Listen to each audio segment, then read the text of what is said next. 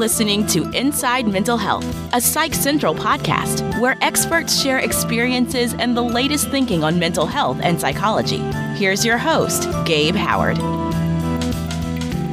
Hello, everyone, and welcome to this week's episode of the Inside Mental Health podcast, formerly the Psych Central podcast. I'm your host, Gabe Howard, and I want to thank our sponsor, BetterHelp. You can save 10% and get a week free by visiting betterhelp.com/psychcentral. Calling into the show today, we have Stephen C. Hayes. Dr. Hayes is the author of 46 books and nearly 650 scientific articles, and is especially known for his work on acceptance and commitment therapy, or ACT. Dr. Hayes, welcome to the show. Well, thanks for having me, Gabe. I'm looking forward to the conversation. You know, I like to think that I am aware of everything that's out there when it comes to mental health, mental illness, and psychology. So I'm a little embarrassed to say that I was not familiar with ACT before meeting you. Can you tell our listeners what ACT is? Well, it's an evidence-based therapy, part of the behavioral and cognitive therapies, but we've done some things different over the 40 years we've developed. We've tried to essentially hack the human mind, figure out the basic science, why is it hard to be human? Why is what you and I are doing right now make it difficult to live a life that's whole and free, and to put that into a very small set of processes that if you focus on and change, your life lifts up not just in mental health, but in behavioral health and in social areas and relationships and in sports and high performance in all those areas. And sitting on top of about 4,000 studies, I'm prepared to walk you through what we found in that 40-year journey. Well, let's do that. How does ACT work? It's kind of a simple formula to say, harder to do, but basically it works through 6 related processes that make up this concept of psychological flexibility.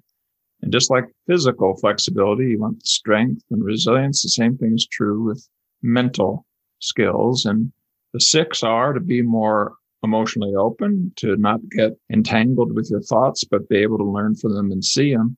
To be able to consciously, from this more spiritual part of you, come into the present moment with attention that's flexible, fluid, and voluntary. So you're focusing on what's important. And then to use that to focus on what you want to put into your life's moments. What is your sense of meaning and purpose that you can create behavioral habits around?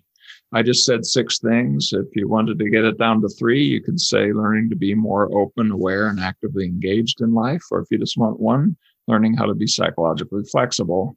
And that small set of skills predicts more outcomes in more areas than any other set of skills known in science. ACT does it deliberately, but it's not the only one. A lot of the things that are known to be helpful work through these mechanisms.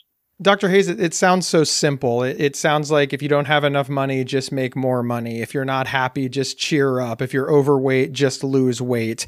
How does ACT address that? Because I don't disagree at all with what you're saying, but saying it and doing it, that's the rub, right? Exactly. And well, we try to figure out and answer that question. Why is it hard to do those things? And the basic reason is what you and I are doing right now, Gabe, is evolutionarily recent thing. So you've got trying to make your life work, you overusing this tool of analytic judgmental language, which is the evolutionarily recent kid on the block. And it can be useful for lots of things, doing your taxes and fixing your car. But for peace of mind, for purpose, for being a whole person, for accepting your history and moving on from there, it just doesn't know how to do that. It gets turned into a problem-solving organ, and the next thing you know, your life is a problem to be solved. And if you get into that mode, that life's a problem to be solved, it's going to tell you to do things that are either inert but are harmful. Trying to get rid of your emotions, eliminate your thoughts, subtract your memories, that's a train wreck. It's logical, it's reasonable, it's sensible, but it's pathological. And so you dare not trust your life to that analytic problem-solving engine between your ears. So how to put the mind on a leash is really a lot of what the ACT journey is about. It sounds a little bit like mindfulness or meditation. Is it the same? Does it differ? Are they distant cousins? Yeah, they're not so distant cousins. Mindfulness wasn't how we were talking about evidence-based therapy back in 1981 when ACT started. And we've done the work to sort of dig down using Western science methods to what the processes are. And a lot of the mindfulness traditions are based on ideas that come from people who've had spiritual experiences, sometimes thousands of years ago. And sometimes they're pretty wise, but Western science can do some things that the person sitting under the tree 1,000 years ago may not have thought of. And so we've learned how to distill this thing down into a smaller set. And so let me just give you one example.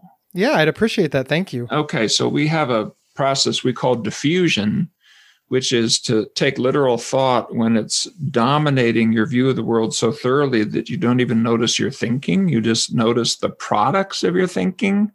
Like this sucks. And what you notice is that it sucks, not that I had the thought that this sucks and that changed how I'm viewing the situation.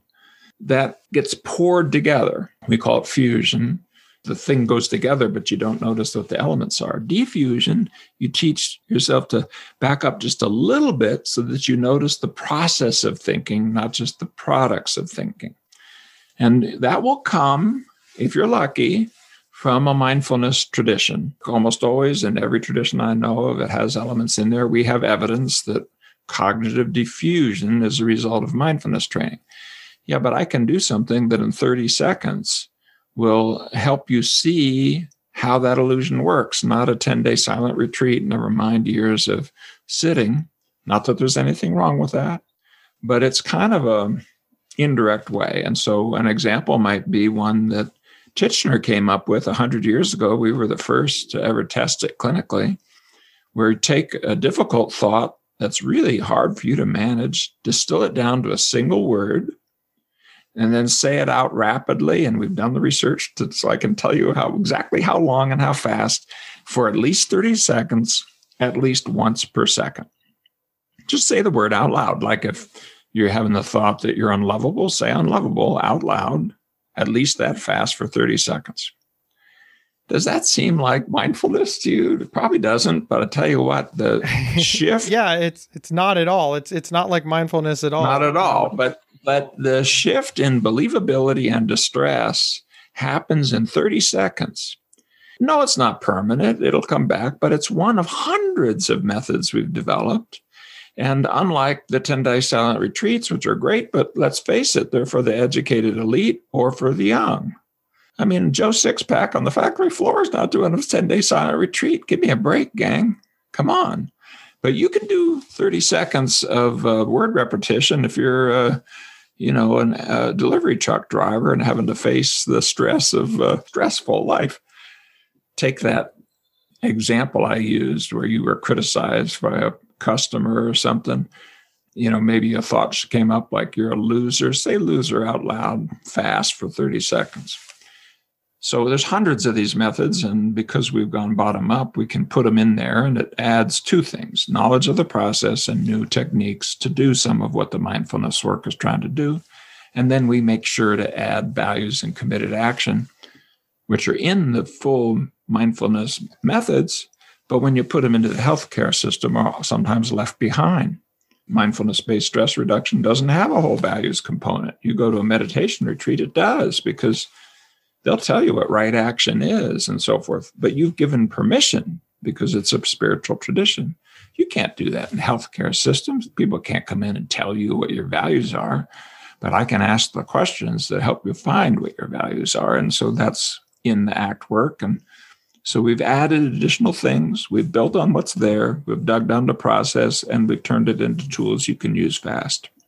Now, ACT stands for Acceptance and Commitment Therapy. The specific word that I'm leaning on is therapy. Is this something that you need to go see a therapist or a counselor or a doctor in order to learn, or is this something that you can learn on your own? You can learn it on your own. And when you're just using it outside of therapy, we call it Acceptance and Commitment Training, and it has the same acronym, still ACT. And so we use it in business and industry. There's Olympic gold medal winners who've used it, actively involved in sports, consulting with the mental performance team at Major League Baseball clubs. I was out there at spring training. So in area after area, we have turned it into training methods, and you can learn it through self-help books and things of that kind.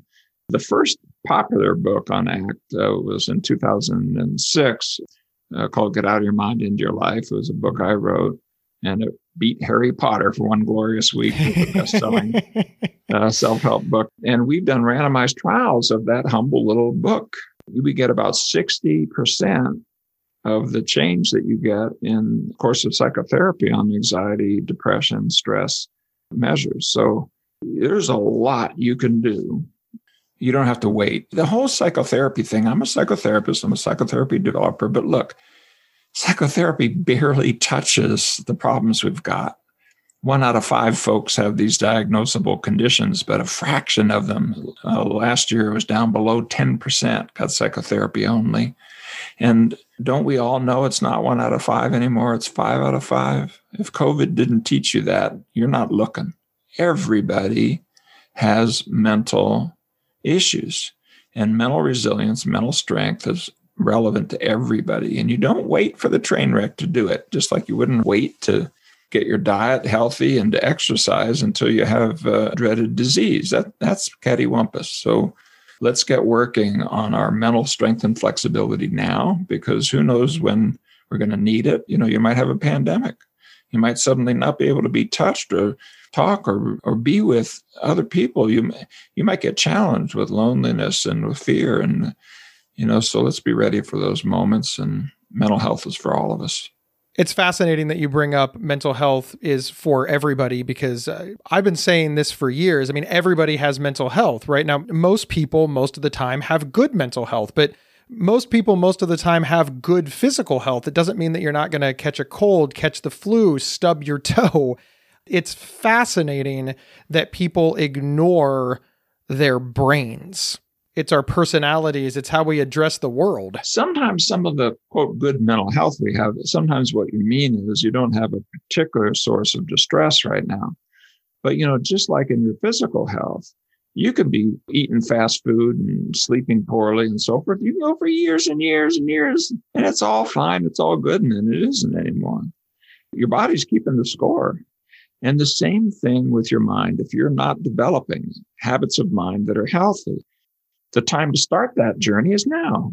Not because you're overwhelmed with depression, anxiety, trauma, etc. now. That's the metaphor of waiting until you're ill before you start eating well or exercising. No, even if your mental health is seemingly great now, meaning that you don't have any particular form of distress, if you look at the research and says, here's the skills you need, and we now have studies that show, for example, getting through COVID, what is predicted by that? Social support from others, having enough money to be able to manage it, and psychological flexibility. 13,000 people in a meta-analysis recently came up with that conclusion.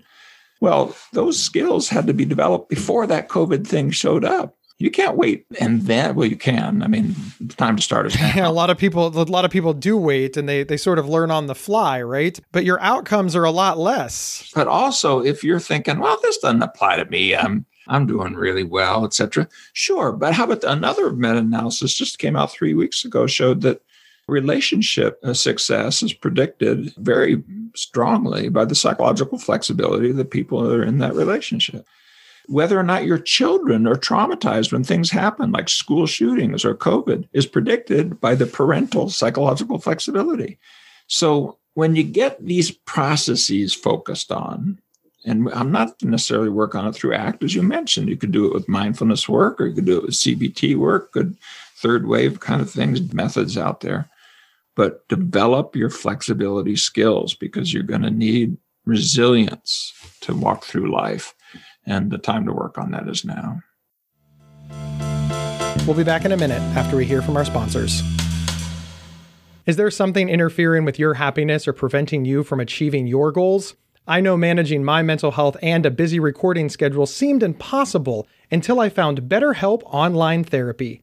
They can match you with your own licensed professional therapist in under 48 hours. Just visit betterhelp.com/psychcentral to save 10% and get a week free. That's betterhelp.com/psychcentral. Join the over 1 million people who have taken charge of their mental health.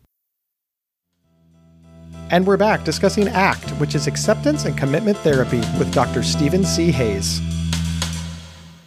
So ACT isn't something that you just use after the problem or during a crisis. It's preventative. It's really for everybody. Am I understanding that correctly? Well, we have evidence on for whom it's most helpful. The processes are helpful for everybody. If you compare ACT as an intervention method to, let's say, traditional CBT, it seems to be especially helpful when people have multiple problems, more severe problems, when they're chronically avoidant, when they're chronically inflexible. It does have broader spread. It more easily goes from mental health to behavioral health to social health and to issues like prejudice or diet or exercise or running your business. So psychological inflexibility predicts that you're going to develop multiple problems. If you have a problem, it'll become chronic. And conversely, flexibility predicts being able to succeed in almost every area that you look at relative to being inflexible. So it's time to learn. I mentioned even in sports, the folks on I'll say the name, the Toronto Blue Jays are the folks who are kind of all ACT all the time. But there's other teams. ACT was written up recently in Sports Illustrated for work with the 76ers. There's NFL teams, et cetera. The point of that being, here are some folks who have to do an amazing thing psychologically. They've got to throw a fastball. It's 100 miles an hour, knowing that if they throw it wrong, they might throw out their arm and they'll never be able to pitch again. Or that guy standing at the plate knowing that he's had a hitting slump, and if it doesn't correct, he's going to be benched. Think about that. With thousands and thousands of people cheering him or criticizing him, what helps that person?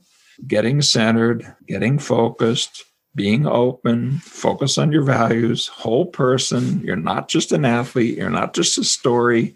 Your relationships matter. Your kids matter. Stay in balance and groove that sporting skill so that your body knows how to do what your mind could never do. It can't see, think about, and make a decision fast enough to hit that fastball. Your body can do it, but your mind can't. As a sports fan, I'm fascinated by this. Can you explain how ACT helps people win championships? What's that look like? Well, it's interesting. So in competitive athletics, you're going to need to respond very often to the other person. That person who's making that move or throwing that pass or hitting that top spin tennis ball or like that.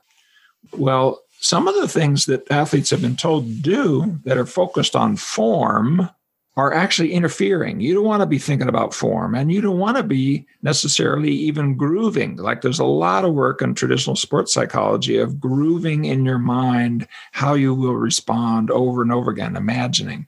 That might be fine if you're on a luge run. It's not fine if you're a tennis match because you don't know what the other person's going to do. You may have grooved the wrong thing and they hit a shot that you didn't expect. And now that 50 to 100 millisecond gap means that you don't hit that ball back with the kind of angle or spin that you need to play at a world-class level. So the advice that you give to beginning athletes, eventually you have to learn how to put aside with high performers. And you'll see it in the things that we kind of almost laugh about, the Yogi Berras, don't think, just hit. Okay, well, how do you not think? Most people given that instruction will think, I'll stop thinking by suppressing thought.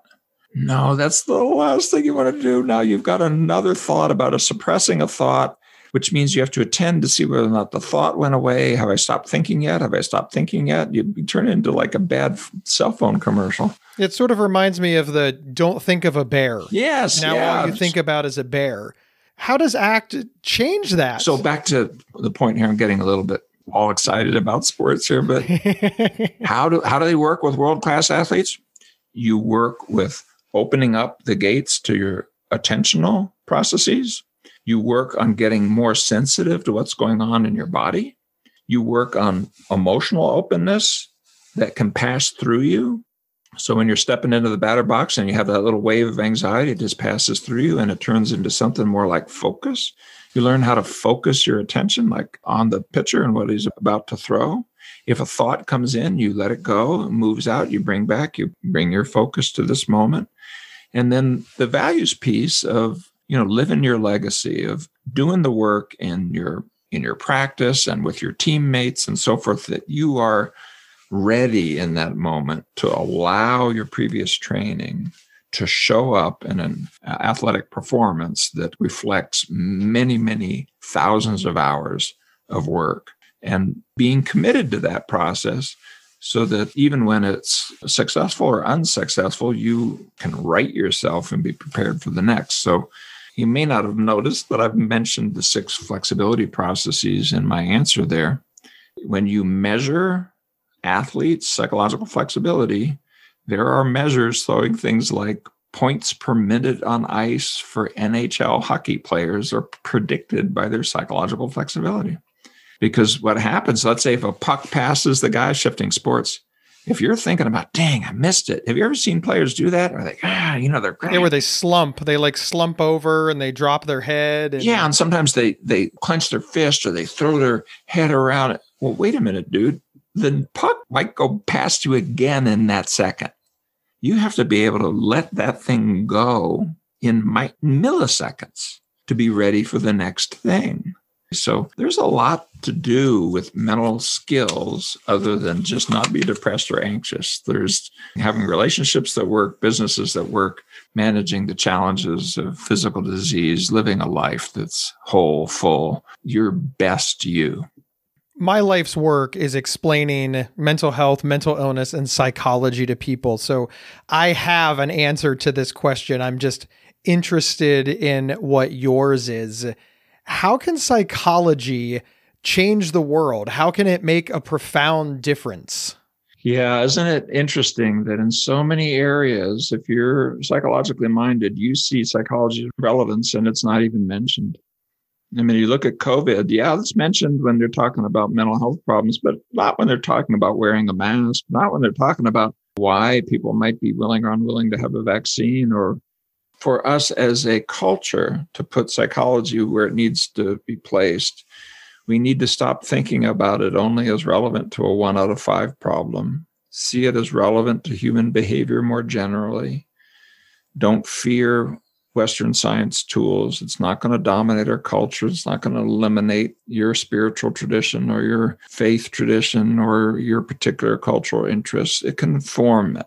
We need to get out of woo-woo. We've had too much psychology that's not based on evidence, and so people learn to be cynical about it. Too much that's focused on just making money or being popular. Not enough that's focused on the careful piece-by-piece building of evidence-based methods, but also ones that are accessible. You don't want evidence-based methods that it takes a PhD to understand. So it's got to be something that hits people where they live and serves them. I think we've been on a 50-year journey of trying to put human suffering completely into a biomedical straitjacket with signs and symptoms for syndromes. And so I think we've kind of, in a way, made things worse by convincing people that they have this and they have that. And next thing you know, they're not really looking at what they can do to actually move their life forward. And meanwhile, the application of psychology to your relationships or to your work or to sports or to diet or to exercise or dealing with a cancer diagnosis or what about your kids and so forth has been missed. And so the ACT community really is actively part of an effort to put psychology back at the center of behavioral issues, psychological issues that are everywhere. But before we move from there, Gabe, since you asked me that question, I want to know what the answer was to the question you asked me. You said you had a good answer. Why is psychology off on the side, and how can we put it more back at the center? I think that psychology is off on the side because you can't see or touch it, right? I think a lot of people believe that you're predicting the future. You say to somebody, look, if you lose your job, if you lose your spouse, if you are disconnected from your family, your children, you're going to start making bad decisions. So it's important that you make sure that you keep your job, that you have a good relationship with your family, your spouse, et cetera, so that you can protect yourself from that. People look at you and say, no, you're trying to tell me that in 6 months from now, I'm going to have a bad life based on and I'm like, yes, I am telling you that. But people are like, nah, life is long. There's so many things that can happen. And I truly believe truly believe that if people understood how these things are interconnected, and I think we are getting there, you know, as much as we make fun of millennials as a society, they really are the first generation that understands that if you like your job, you have a higher quality of life. Yeah. And that's amazing, because I grew up in a family where the main breadwinner did not like his job. It was not good for him psychologically. It was not good for him physically. And he was an angry man. And then one day he retired and his personality changed completely. He's a completely different guy. I wish more people understood that, because I think that they would have a better life. And if people were having better lives, society would be better. It's desperation that causes a lot of our problems. And to tie this back to the theme of our show, can ACT help people understand that and move in the direction of having those interconnected things? Well, I think that it can, because it orients you towards your own experience. And my guess is that your dad, yes, kind of knew it, but he didn't see a way to use that knowledge. And so he kind of tried not to know it so that he could slog through. You know, if we can empower folks to be able to take advantage of the wisdom within, to fit it into what we know about how to prosper psychologically, and then create a world that's a little softer, more compassionate, more values focused, where people can be lifted up psychologically. I think a lot of folks have not thought they should look to psychology for that, psychology is for, quote, crazy people, unquote, or something like that.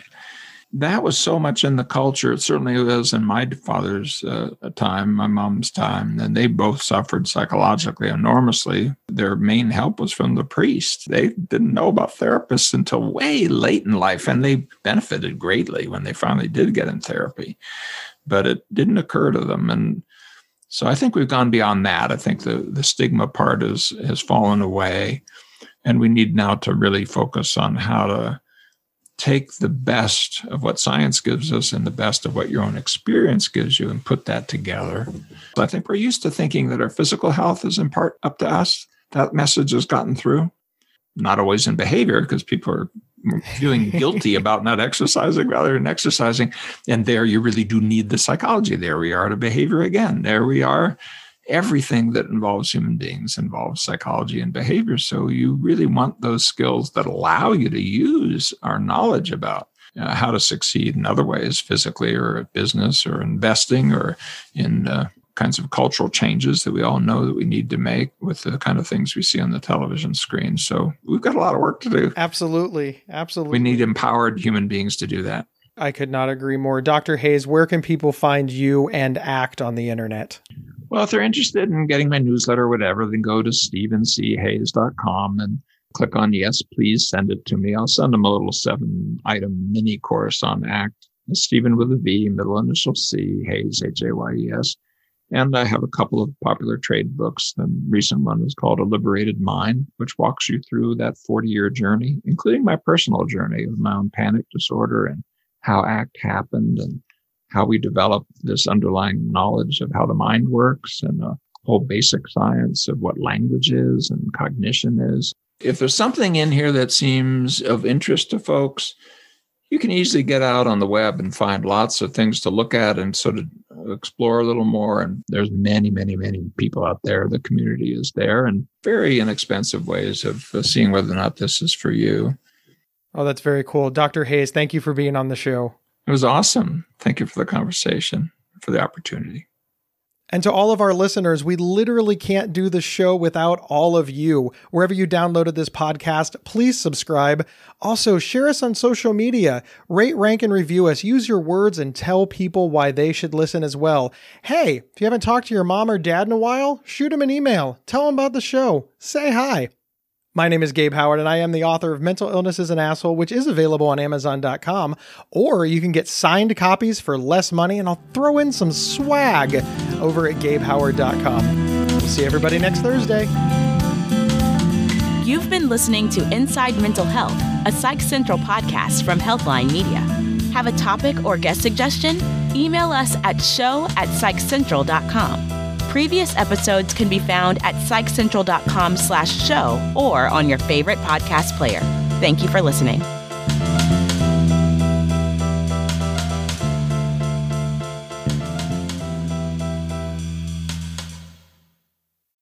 There are few words more misunderstood and misused than OCD.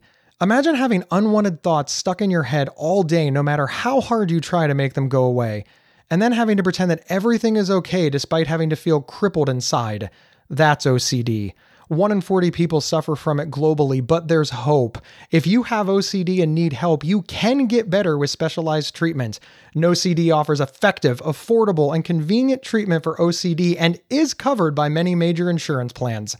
Go to nocd.com to learn more. That's nocd.com.